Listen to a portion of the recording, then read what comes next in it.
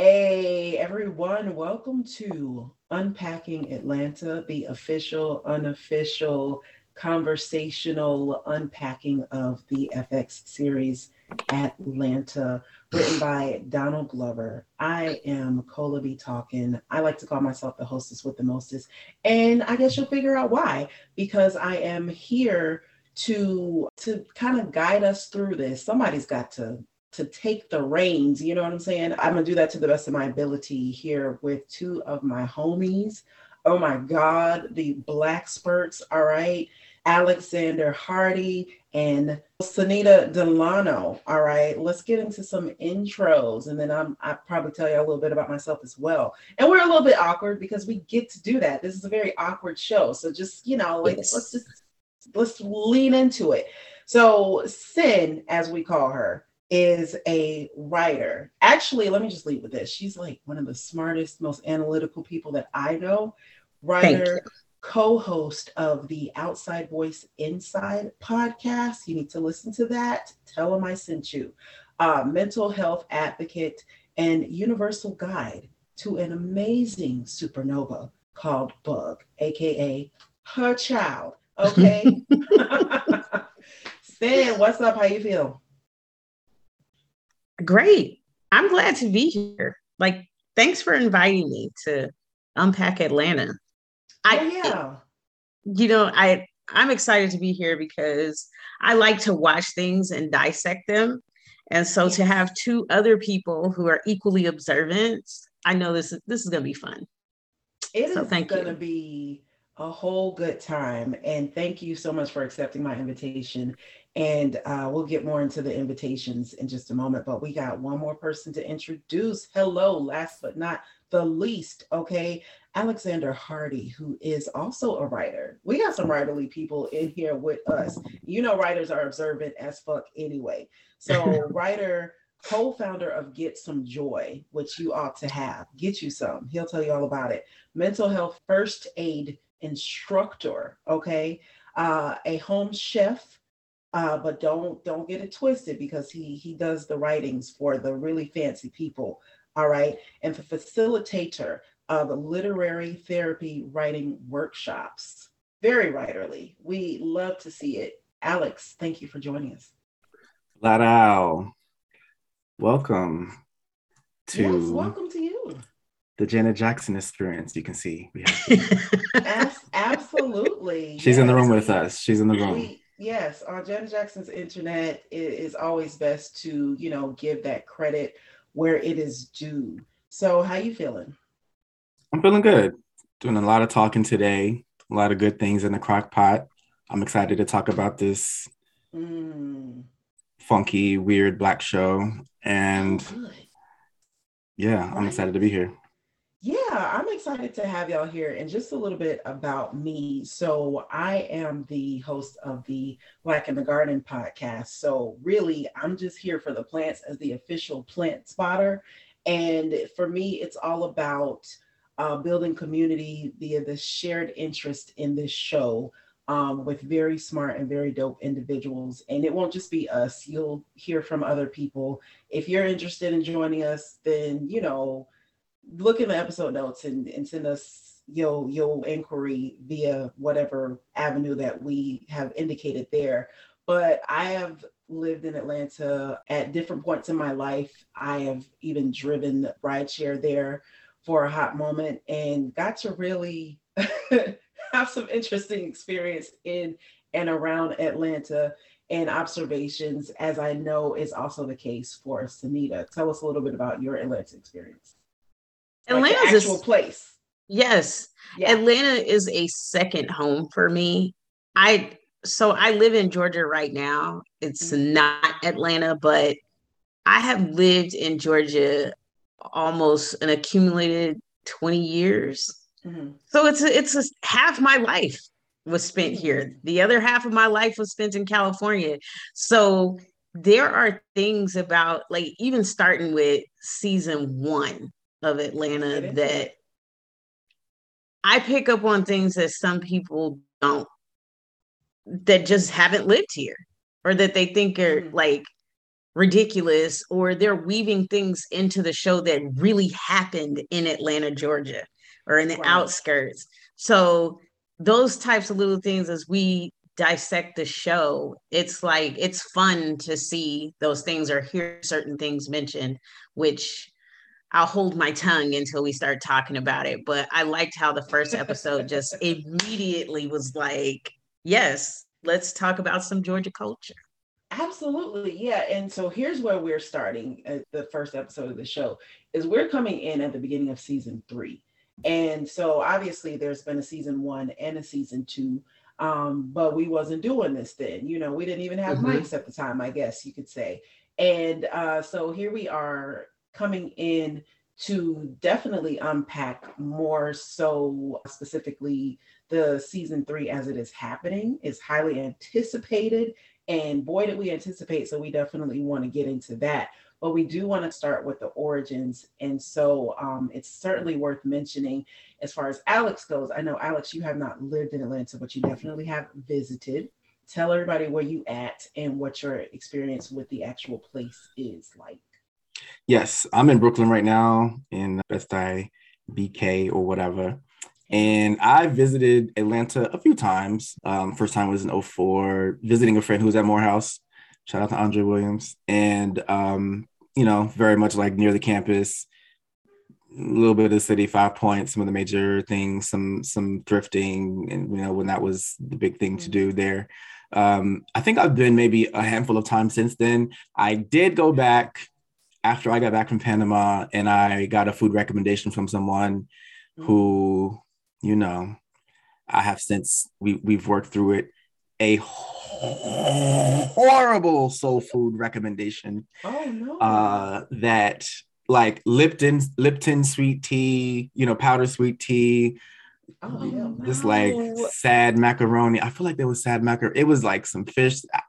They didn't have a lot of things. It was a pop-up in a soul kitchen. Anyway, it was just, there were a lot of things working against me, but by the grace of Saint Demita Joe, I'm here to tell the story. You live to tell it. People go through things, life is a hoe sometimes, so you just never know. That's it. That's really it. And Sid, I'm surprised that you indicated that you're like outside of Atlanta. Do you not consider Alpharetta to be technically Atlanta? Alpharetta's not Atlanta. Listen. Fine. Who is that sings that song? When people are like, oh, you're from the Bay Area. No, nigga, I'm from Oakland. Okay. Oakland is in the Bay Area. Mm-hmm. Mm-hmm. So is San Francisco and Hayward and San Leandro. Don't get me started lying about geography. Yeah. So I do not lie. I know some people are like, well, I'll tell people who don't know anything about Georgia that I live in Atlanta. I live 20 minutes outside of Atlanta, y'all. 20 minutes north. Okay, fair. Yeah. Okay.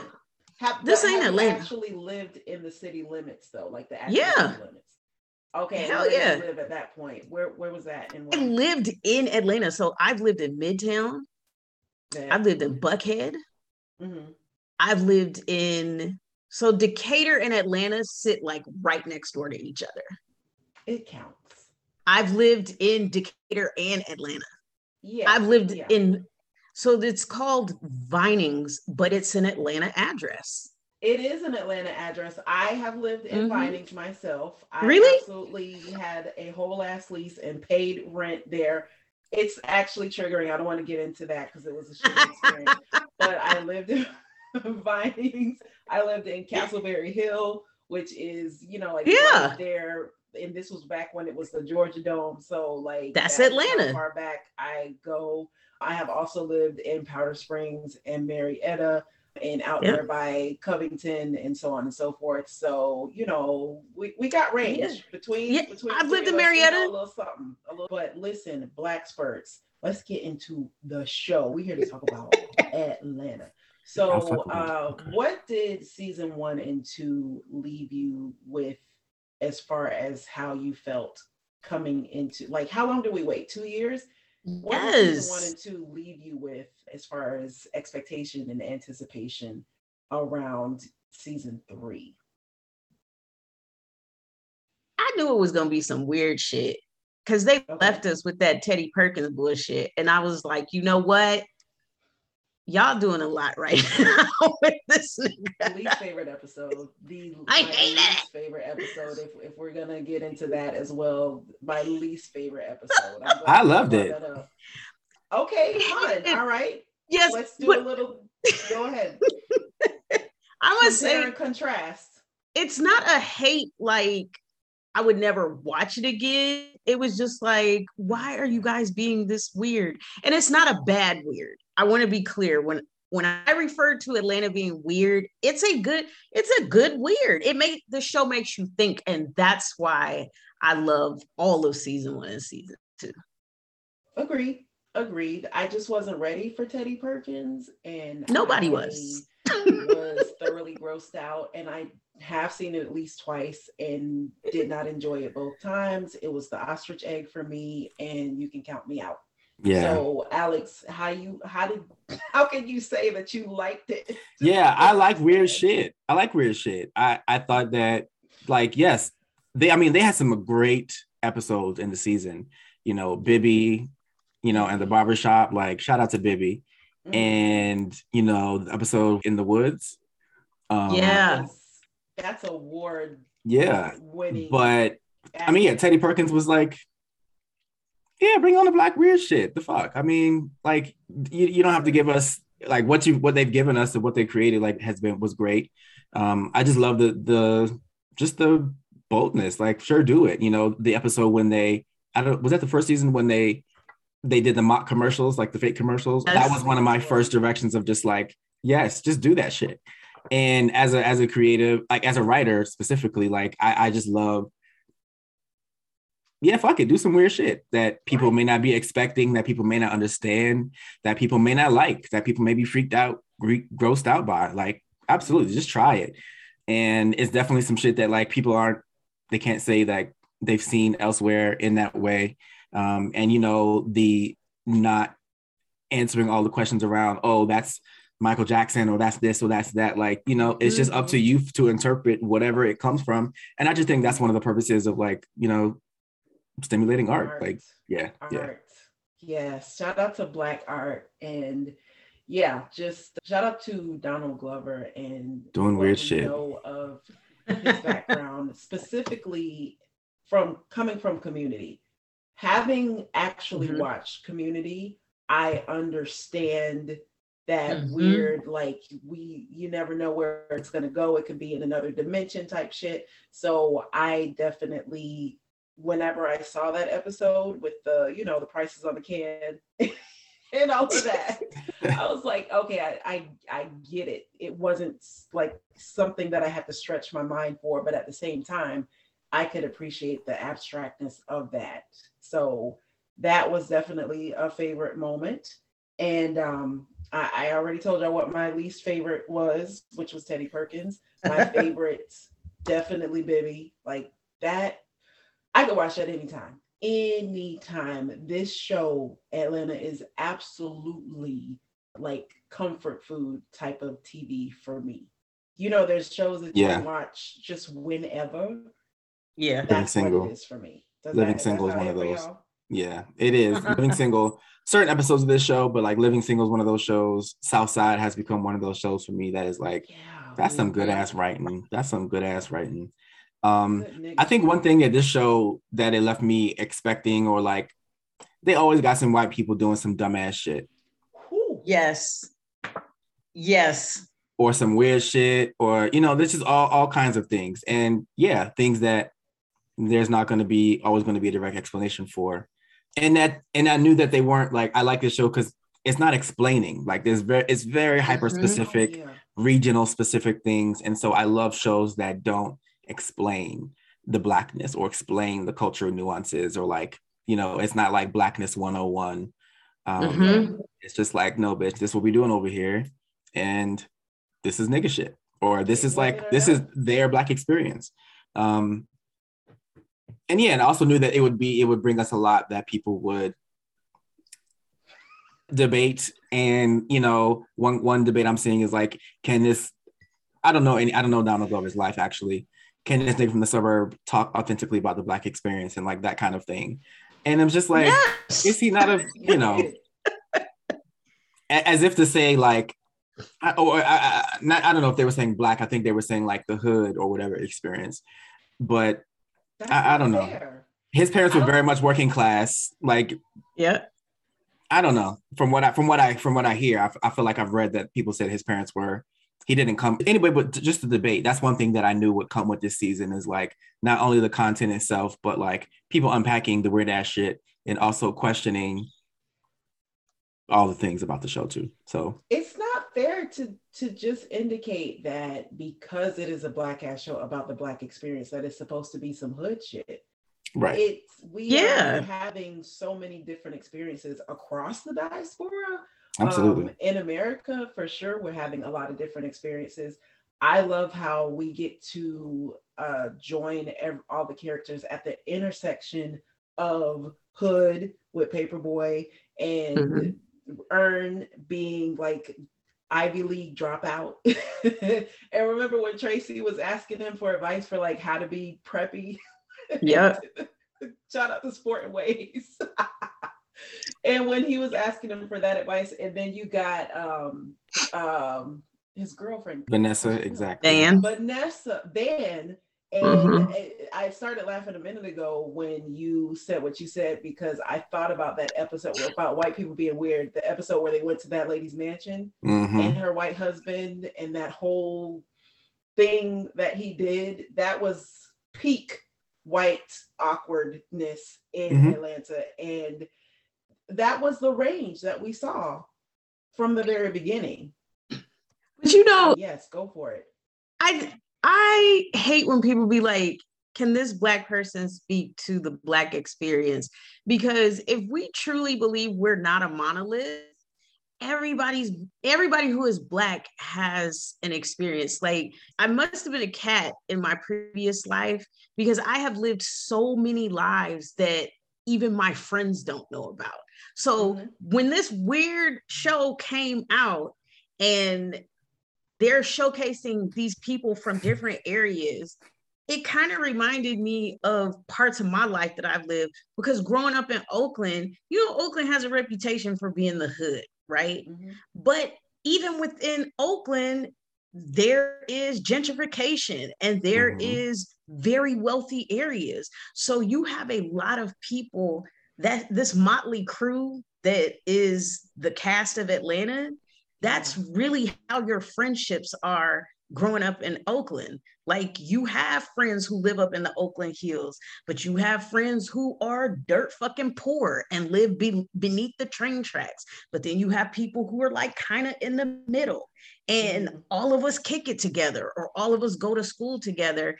And so your Black experience does look like these people on this show.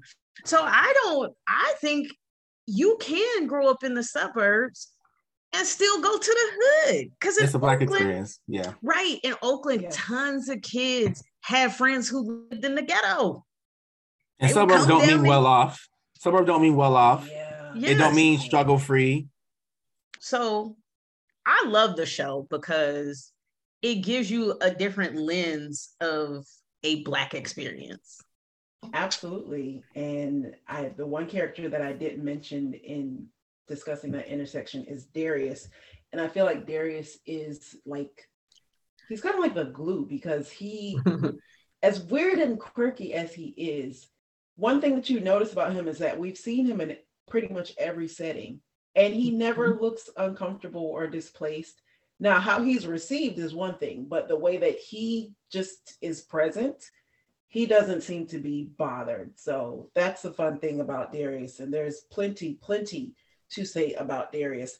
But gosh, let's get into, since we've just kind of broadly discussed season 1 and season 2. And as this podcast continues, as we continue to unpack Atlanta, we will certainly get into more specifics of the nuances and the themes that have been present, but we're just very excited to get started on this, what we call the pilot. You know, it's the first time at it. Let's get into the expectation versus the reality of what had happened when we came into, let's just go for it. episode 1 of season 3. I didn't expect that shit at all. I wasn't ready. I didn't like the timing. I'll just say that up front. I did not like the timing. I'm cool with what it was, but I just wanted it to be later on in the season because I was very anxious to catch up with the main cast. No, they had to throw us off some. Yeah. Entirely. Like, don't get comfortable. That was as Alex would call it, white terribleness and white awkwardness. There was a lot going on there. Let's start with that first scene though. The first scene on the boat. Oh yes. Let us not forget the boat. That was mad creepy. That was giving Jordan Peele. Did y'all feel that? Yes. So Logan watched that with me. Logan's How old bug. Is your child? She's 12. I don't censor her entertainment though. I know some parents do, but I mean, I'm a true artist through and through. So I don't censor anything because she always has questions. Yeah. So I look at it as like a teaching moment. So she sat down on the floor. She was like, is this real? And I said, this is a TV show, but Lake Lanier is very real. And yes, people die there all the time. And now, was that actually Lake Lanier, like an actual depiction of it, or just kind of an abstract depiction of it is what I didn't determine.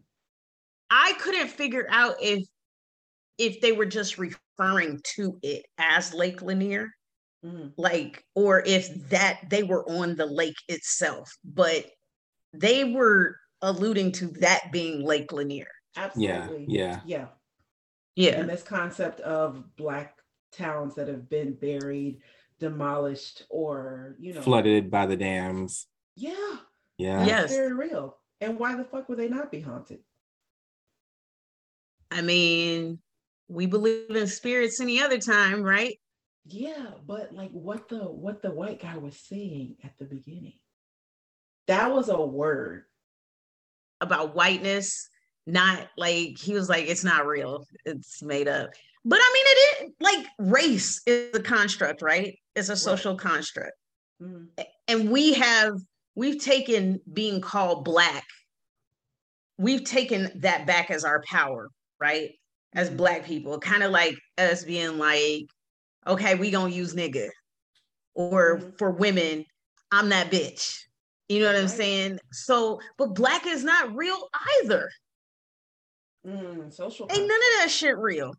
So when he said that, I was like, that the town was almost white. Yes, because they had come into affluence, and that's why they drowned it out. White people are terrified of us making money enough to liberate ourselves. That's why they did the whole Wall Street massacre. Because it was like, these niggas is finna liberate themselves, and they gonna be the blueprint for other niggas to liberate. Kill them now. Wow. I mean, Lake Lanier's the same thing, right? That is real. I mean, okay, so with that scene being the opening scene into that episode, that those were like two seemingly separate situations. Can we get into like what the connection was? I mean, even for him, I mean, I'd probably say, I mean, for him, it was a dream, right? For Ern, yeah. Yeah. But didn't they wake up, like, it woke up with Aquarius in the classroom? Are you talking about that connection? Lake Lanier was Laquarius's dream. Right, exactly. Aquarius was Ern's and Aquarius dream. was Ern's dream, right. Yep. It woke up with Aquarius first, yeah. Right, absolutely. That is important to indicate. So Lake Lanier was Aquarius's dream, that he woke up right before he went to school. Is that what it was? No, he was in class. He was in the middle of class. What about like the internet kind of meme culture that was explored there? I had to get educated. Yes, there were, from what I've read and from what I could interpret, there were at least 2 or 3, I think maybe 3 different memes that, from what I've seen people's interpretations, the show used like in that first episode. I know one was, I feel like the kid, when the kids got up and started dancing in the chair, that was like that one meme. There's a little black boy like dancing. Yep, on the desk. Amazing. One of my favorite. It's a go-to. It's a go-to. A celebratory meme. Go-to every single time. GIF, whatever the hell.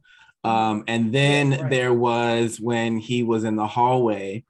Well, another one was when LaCourse was in the hallway and his mother was called into the school with his grandfather, and they had him up against the locker, and he gave him those three. He was like, what's your problem? Something like that. And he gave him those three gentle slaps back and forth. That was the name of the episode, but like, what the fuck? That really happened in real life. I just can't get over it because I hadn't seen that. I didn't know that. There's a short video, of essentially, I mean, it's staged the same. A grandfather with a little, scowling black boy. And he just gave him those three, definitely about like, it clearly is not intended to hurt. It wasn't intended to hurt because there was no body behind the slap or nothing like that. It was just like pop. I don't know. But so that was very the second low one. Intensity. Yeah. It was more so the display of disappointment, which was often worse than like the savage beating. Then like to know that that was that disappointment, that's often worse.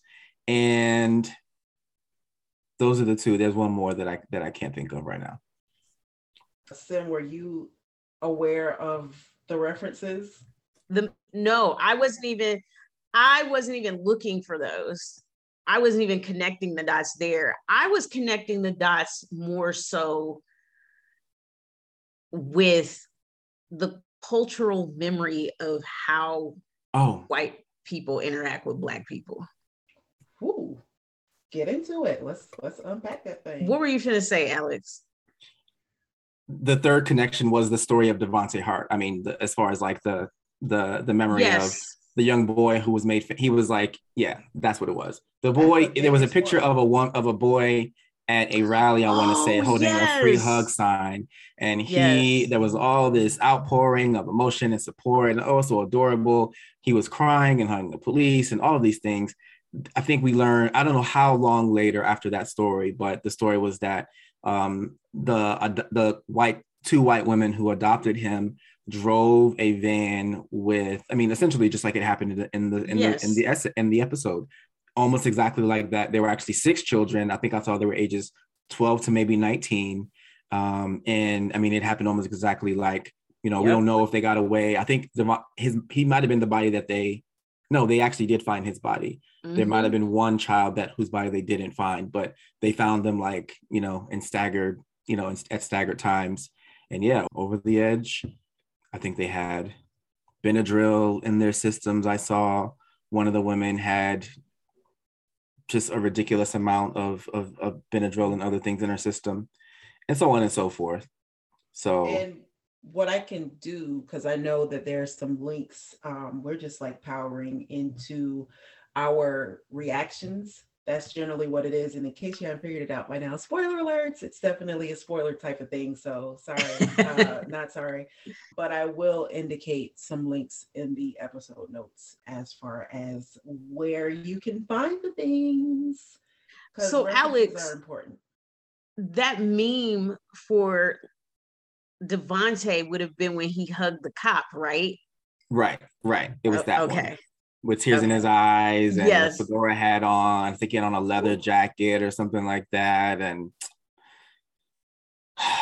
I mean, it's The media painted that like he was, oh, look, he loves law enforcement. No, niggas, he's very like, propaganda, free hugs, pass it on, all this kind of stuff. And, then of course we learned his mothers were, two agents of chaos, dastardly white women out here, collecting hundreds of thousands of dollars to raise and abuse these Black children. So anyway, that was a connection, as far as like the cultural references.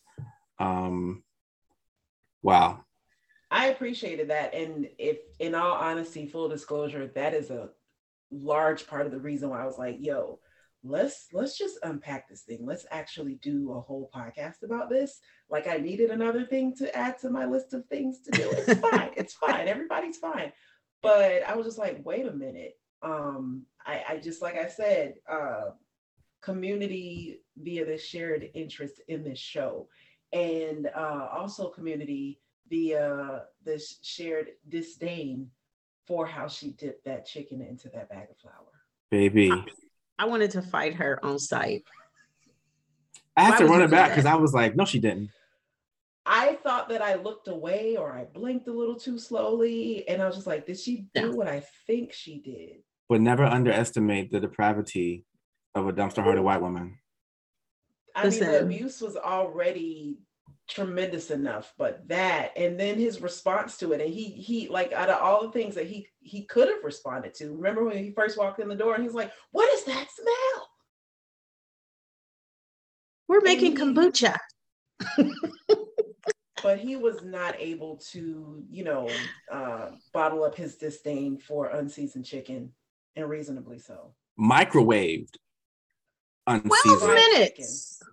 Microwave, no seasoning, just dip it in the bag of flour. Did y'all notice that he got bubble guts? Yeah, because you was eating raw chicken. Yeah. You probably have salmonella. Probably. Yeah. Those poor children. Just what in, oh god damn it, capers, like where in the world is that a side dish? And then no washcloths. I want to say there's this running theme, right? And we experience this period, like in life, where white people think they know better for us all the time.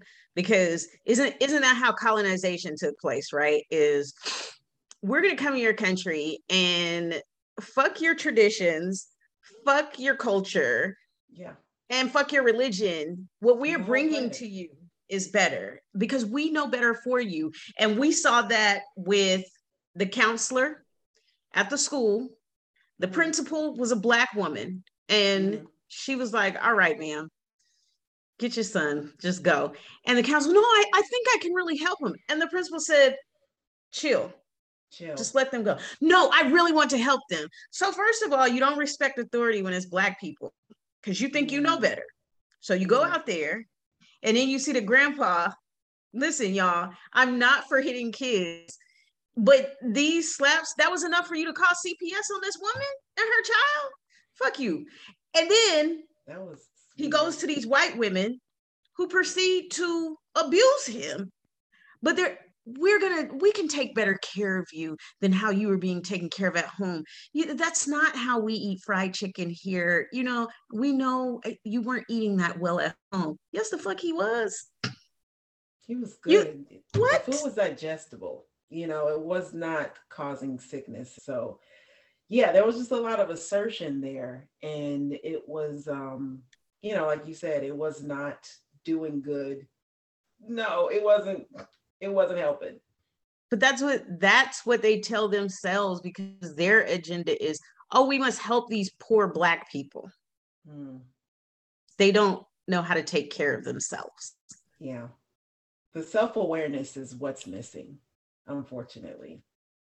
And trying to this reminded me of mothers who would downplay how intelligent their kids were back in the day, like when we were enslaved.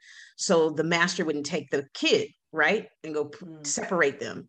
So his mom was like, when they were trying to put Laquarius into remedial courses, and she was like, my son's not stupid. He's an idiot, but he's not stupid.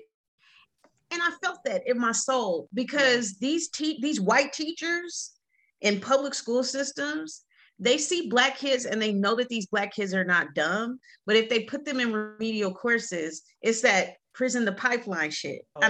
School to prison pipeline is if we put them here, it's not advanced enough for them. We already know this. So they're going to act up because kids, they're developing their personalities, right? So their behavioral issues are going to get them in trouble. If they get detention, they eventually get suspended and then they get expelled. They're at home. Their mama still need to work. What are the kids going to do but get in trouble and end up in prison? It's also disruptive for the entire family because, like you said, the parents are supposed to be reporting for duty to their jobs that they need to sustain the livelihood of the entire family. But that is disrupted. And of course, you could see the attitude that she had. She was not even trying to fake like she was cool with it. It's just like, why y'all calling me for my job? Right. I'm supposed to be working now. Y'all really could have handled this. Y'all got me down here to this damn school. She was over it. She was completely over it. And, any parents listening to this could absolutely understand that, sometimes your kids will get you down to the last, end of the nerve.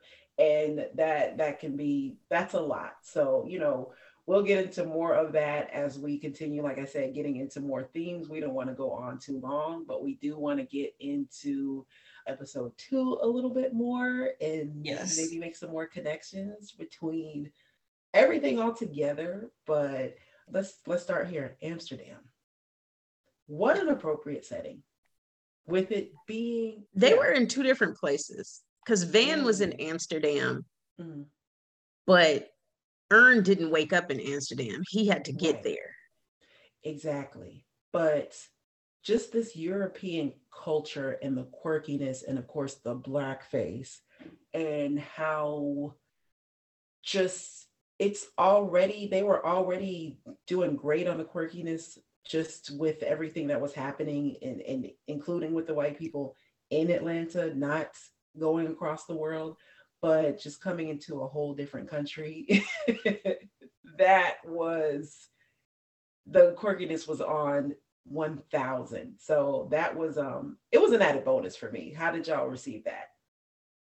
I knew that was going to be a part of it, that them intermingling with European culture and, white niggas was going to be a feature of the season. I was curious also, just to see the fact that, we knew that they were at the end of the last season, they were going on tour. This was supposed to be, they were all going through different transitions, different parts of their lives. And this is supposed to be, I think overall, like a celebratory time, reaching a new stage in his career, probably, reaching a new level with that money, different opportunities, new connections. And I was curious to see, I knew that there was going to be some weird shit and maybe a curveball, like, they opened with this, I'm sure something that nobody would have foreseen or considered. But I think it was good to see, some growth, even with Van, and whatever the fuck she got going on. But just, I think what I love about it most of all was that, first of all, everyone is just trying to figure it the fuck out.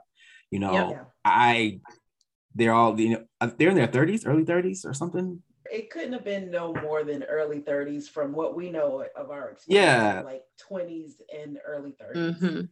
Yeah, so I appreciate, again, how it shows just the many different ways that people are just trying to figure it out. And also that they're dealing with like real life things and dynamics in relatable ways. Grief from losing a loved one, a parent, custody issues, relationship drama, financial challenges, being aimless and lost in life and trying to get your shit back together and trying to impress your parents. There's so much that it approaches in just, I think, pretty like relatable ways. And I was really curious just to see how the living life of it all, sustained throughout like all the highs and lows and like the events that they were going to be going to, because I think you joked or someone had joked like that, like, I would not want Ern to be my manager, like, right. Not at all. But it just also speaks to, like, for me,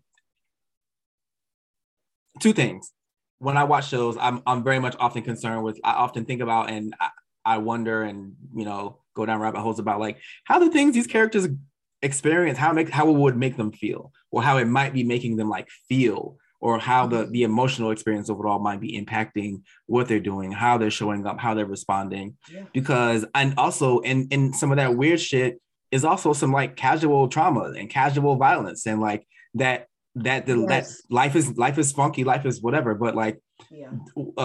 the experience that Van and Darius witnessed, and I was just like, I didn't see that shit coming, but I mean, I knew that there would be a, you know, that there would be a loss that they would probably be witnessing and probably even participating in by the time things were said and done. But I mean, just like Van was horrified. I mean, everybody was horrified, but like one thing about the Teddy Perkins episode, you talked about Darius being, you know, they're, you know, Zen, not really fazed by things, but that showed he witnessed a murder and a suicide in that episode, a murder and a suicide in that episode.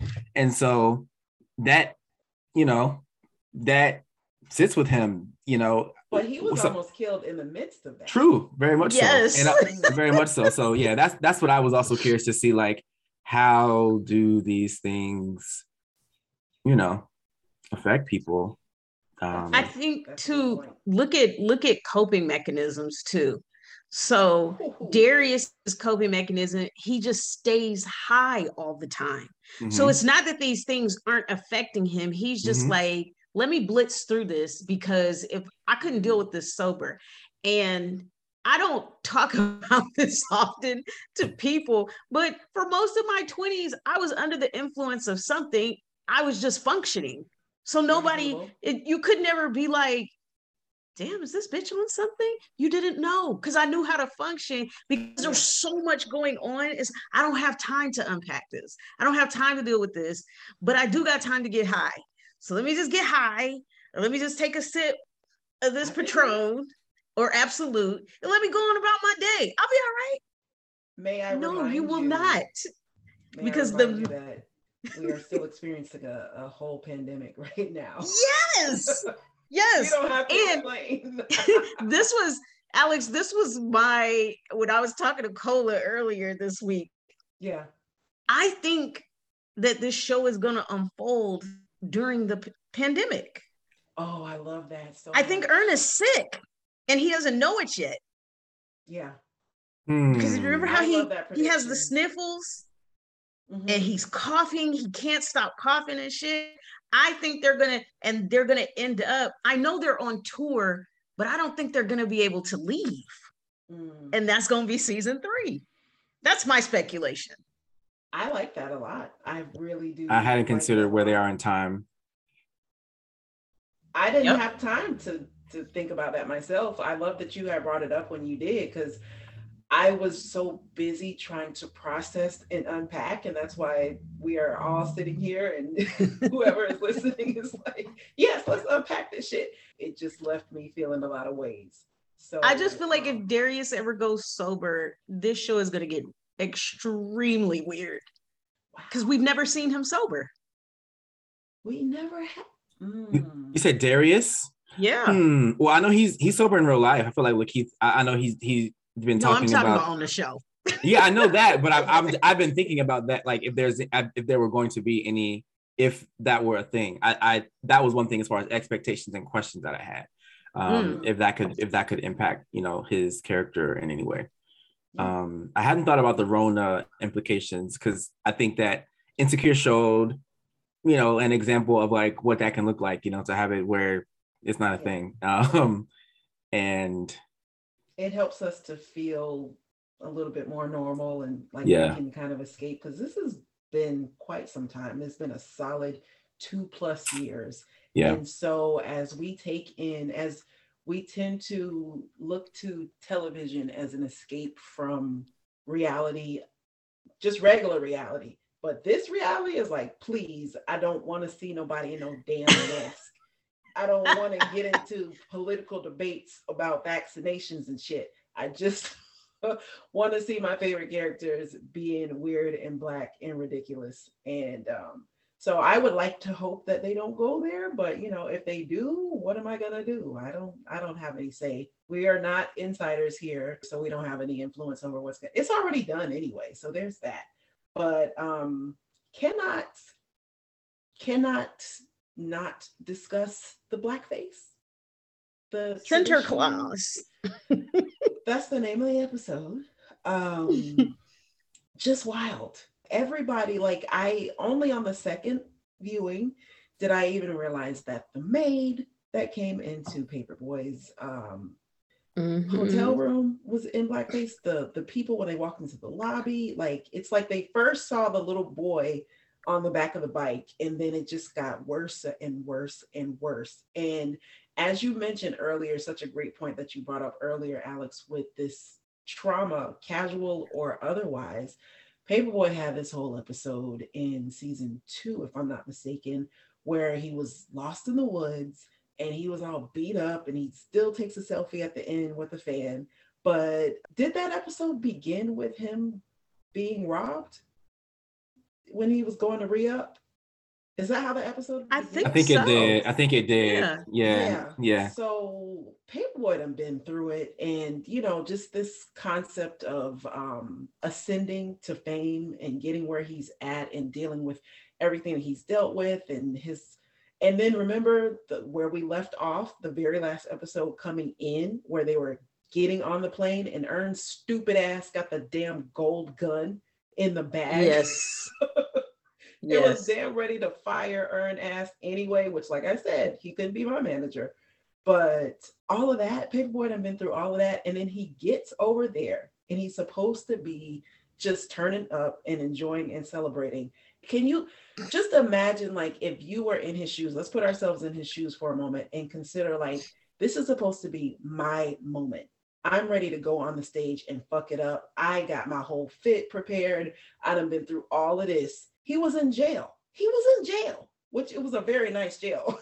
Yes, it was. But he was in jail, and there was a plant in there, by the way. I told you I was plant spotting. Beautiful, easy plant. Shout out to that. But he was in jail and all of that, and he gets to go on the stage, and he looks out, and what does he see? A sea of black faces. My terribleness. He didn't deserve that. Of course not. It seemed like he was really looking for, I think they all need a win. Yeah.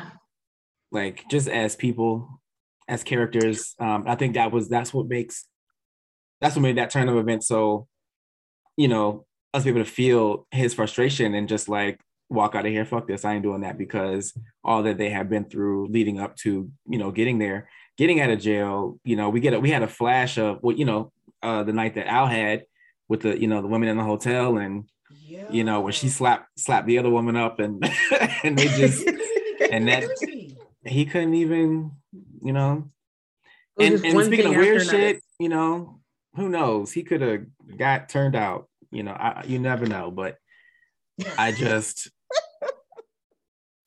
even get that was a beautiful scene that could have played out wonderfully if it were not for racism. But even with what they started in the first episode of white people thinking they know better, that they're doing you a favor, that promoter was great, right? He was fine. Like, anything you guys need, like, we believe in tolerance over here. And then the minute we do something they don't like, they turn on us. And then it becomes you niggas. So even though insurance was going to cover them not performing, and they were actually going to make more money from the insurance than them actually performing, he was upset that the niggas weren't doing what he wanted them to do. Mm-hmm. And then you go out because you think you're finna go beat up Ern, and you just grab anybody because all black people look alike to you. Is that what it is? It wasn't even black people. Everybody was just in blackface. Just, I don't know if that's how it really happens, or if that was an exaggerated kind of for the show. I think it was an intentional exaggeration, because if you think about it, and I don't know if this has ever happened to you, but it has happened to me, where I've been at a company and it's two black people, two black women. The front desk chick is black, and I'm the only other black person. You guys see my skin color, right? Mm-hmm. Obviously, I'm light skinned. The front desk person is not. But you still call us each other's name. Oh, I thought you were so-and-so. How? We look nothing alike. It's because we're both Black. Mm-hmm. And so when the promoter is beating up the dude and calling him Earn at the same time, clearly that is not Earn. They're not. Very much. So you thought Earn was the color of Black shoe polish? Because that's what's on their faces. It's but again, white fuckery afoot. That insidiousness. It's yeah, and you know, I've heard people saying like in recent days that it's a very insular culture in terms of like, you know, the way that that tradition is allowed to sustain, and you know they love the traditions and everybody has their traditions and things, but yes. You know, sticking to that tradition like without it, and I feel like a common refrain I see people using is that no one complains about it. It's just part of culture. It's just part of history. It's just part of heritage. And it's like, well, obviously there are Black people up in this motherfucker complaining about how ridiculous you fucking look and how horrible this tradition is and so on and so forth. And to say that nobody is complaining about it or nobody has an issue with it. We don't have those problems over here. They love to say shit like that. Yes. But obviously there are people who are telling you, you know, who I'm sure probably didn't even originally come there on their own anyhow. I mean, you know, I'm sure some have, but maybe not originally. Anyway, yeah, I mean, the determination to like have your traditions, it definitely did a good job of showing just that casualness, the unintentional horrification of interacting with whiteness, domestically or abroad. I just have to point this out because I've been doing research consistently this year, specifically just looking into when I'm doing my series for Black in the Garden, Botanical Black History, and just reading a lot on like the transatlantic slave trade, just specifically in researching the plants and how they were affected and moved around. And in all of the discussion about the nationality of the enslavers, they were Dutch. And that's Amsterdam. It's Dutch people. And so it's not, you know, we got to make that connection as well. It's certainly worth making that connection that, you know, these are the original enslavers of Africans. And so it is not to be taken for granted that they would absolutely hold on very tightly to, for the longest, as long as they possibly can, their ability to continue with these really shitty ways of engaging in, you know, the blackface. It's just not necessary ever. It's just not.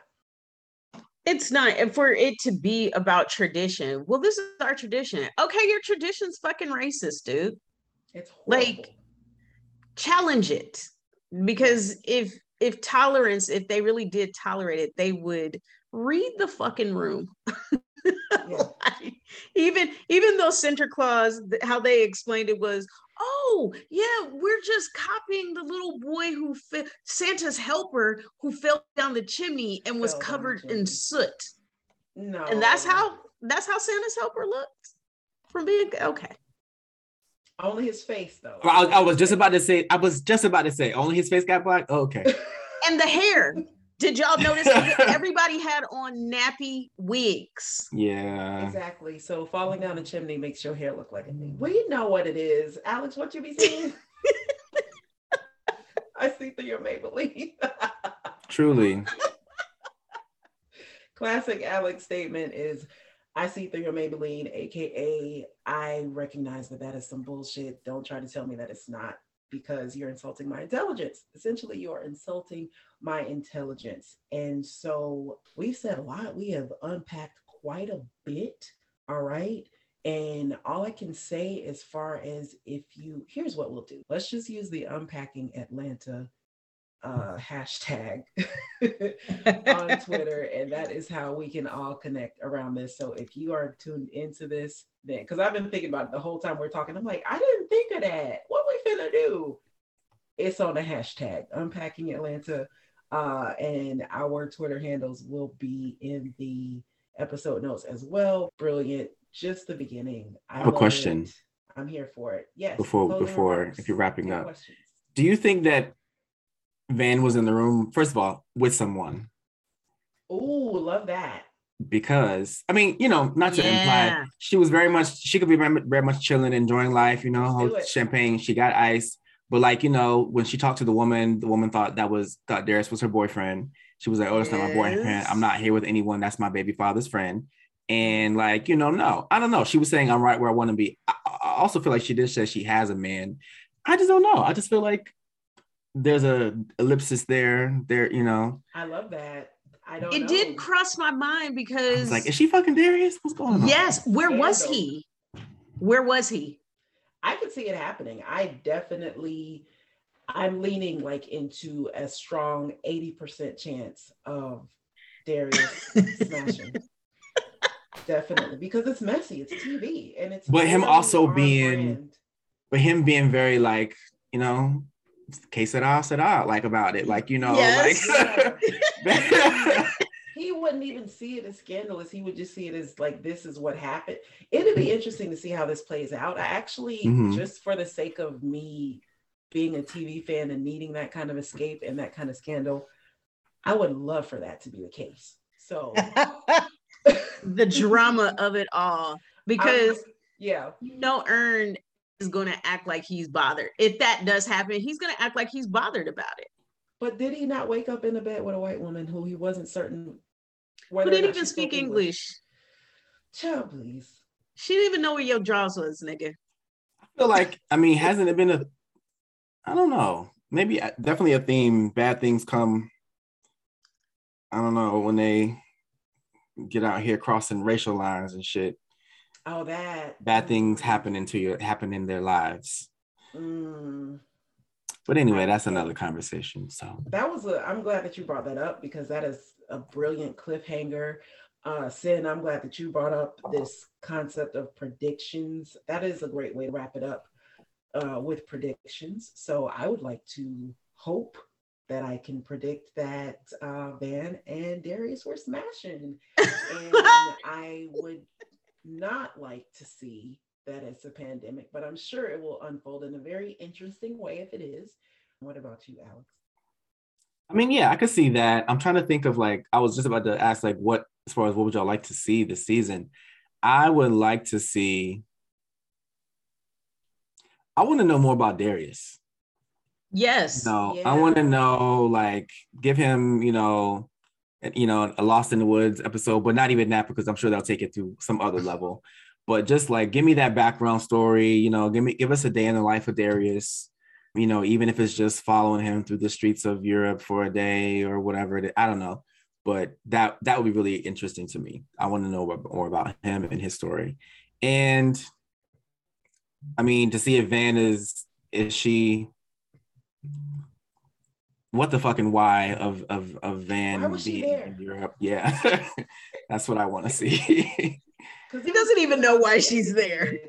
Yeah, she doesn't know why she's there, but it was cute how they indicated in wrapping it up, because when I realized she was a part of the episode, as a mom, my first question is, who the hell watching they children? Who's watching Lottie? Where Lottie at? And they tied that up real cute, but it's still like, but why are you here? We didn't expect for you to be here. When we closed on the finale of season 2, she was not on that fucking plane. We saw them go through. Well, they arrived separately. They did arrive. She did indicate that she had just got there, I guess. Perhaps it was like a last minute thing, and maybe she's not supposed to be there the whole time. But still, girl, like, why are you here? She's trying to, I think, they all trying to figure it the fuck out. But even just give me, like, make clear though the what the fucking why of. But I'm curious for that. But specifically, Darius is the thing I'm probably most.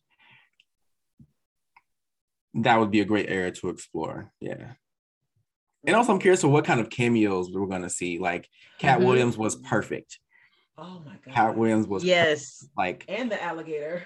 Yeah. I want to see who I love what I love about a show like this is that you really just never fucking know where they're going to go. Yeah. So I'm also open to being surprised.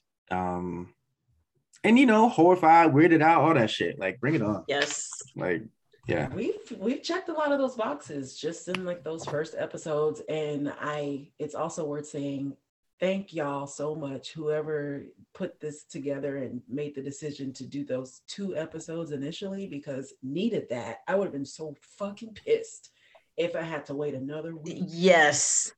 That's all. It allowed us to like connect some things. And I'm wondering if they're going to do it the same way. This is what I'm looking forward to, is if they're going to do it the same way they did season 1 and season 2, is that once you get to the end, you'll see literally how every episode is connected. And I'm hoping they do this the same, because in my mind, them pointing out Lake Lanier is going to have something to do with them being over there in Europe. Is whiteness going to affect them? Are they going to become white? Don't get swallowed the fuck up. Yes. Wow. Is one of them going to become, or all of them? How are they going to be affected by this trip? I'm amped. And that lake, that first episode, you know, that first story with the young boy, it has to tie into something. I mean, I think you said that probably not even necessarily. It could just be some offhanded weird shit to interest into the world. But I think it's going to tie into something, you know, thematically, or even in some way that you don't see until the very end. I think it's going to definitely tie into something as well. I had logic behind that. Like, there's, even though a lot of times on this show, the logic feels buried or whatever, but like my logic for feeling like there's a great potential for that episode with L'Aquarius being separate is because we've seen them do that type of thing in the past, where it was just kind of like this one-off episode. There's a character you see, you don't see them anymore. Going back to that white dude that was married to the lady in the mansion and all of that, like, did we ever see him anymore? You know what I'm saying? Like, just little stuff like that. So you never really. And then Teddy Perkins, like, that was, you know, there's a main character involved, but we'll stay tuned. We don't have a choice. So I'm excited. We will get solidified with the scheduling of how this will go forth. But just know that, you know, tentatively, it'll be Sunday or Monday. Just, you know, keep your ears peeled. Those of y'all who are interested in keeping up, and we appreciate y'all for tuning in for as much as you have. Thank you to Sanita. Thank you to Alex. Let the people know how they can find you and connect with you. Like I said, y'all, Twitter, hashtag Unpacking Atlanta. Sin, how can they find you? How can they reach you if they want to connect? I am on Twitter and Instagram as at the THEE Purple Onion. Same handle, both sites. Pow, period.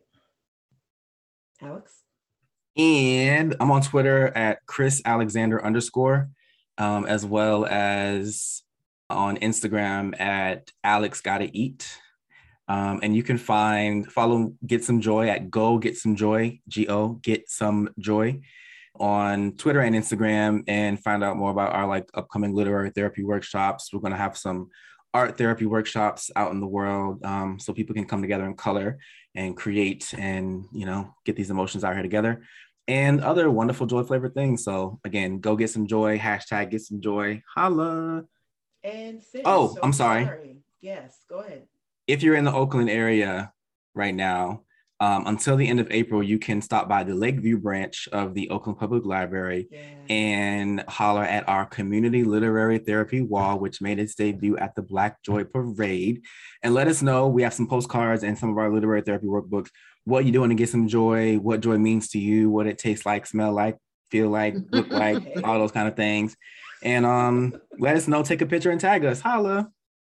That's right. You can also reach me for Outside Voice Inside podcast. That they're both on Twitter, and it's on Twitter and Instagram. OVI podcast. That's right. That is right. Sin is very much not wanting to be putting herself out there in ways that can seem like she's doing the most. And I want to encourage you, Sin. It's all right. Let the people know how they can find you. They need to hear more of you. Like I said at the top, one of the smartest people that I know. So y'all should be listening to all of us respectively. And as far as I go, I am Cola B Talking, hostess with the mostest of some things. Black in the Garden is my thing. I also have a podcast that I did for a hot minute, The Plant Kiki. That's out there. You know, I just be putting myself out there. And you can find me on the Twitter at Black in the Garden without the it's in the episode notes. Don't get me started lying. It's Black in the Garden, but you can find me on Instagram, Black in the Garden, like spelled out completely. But it's just somebody had took my name, you know, it's racism. Rat bastard. So, you know, I don't have any control over that, but I do have the ability to put it all where you can see it and click it and tap it and all that stuff. So just look in the notes and make sure that you share this. Okay, do that. And we will be back with y'all again very soon, weekly-ish, as much as possible. You know, we do have life to live, but we want to continue to unpack Atlanta because it's dope and we love it. And that's it on that. So we're out. Thank y'all for joining us. Bye. Holla.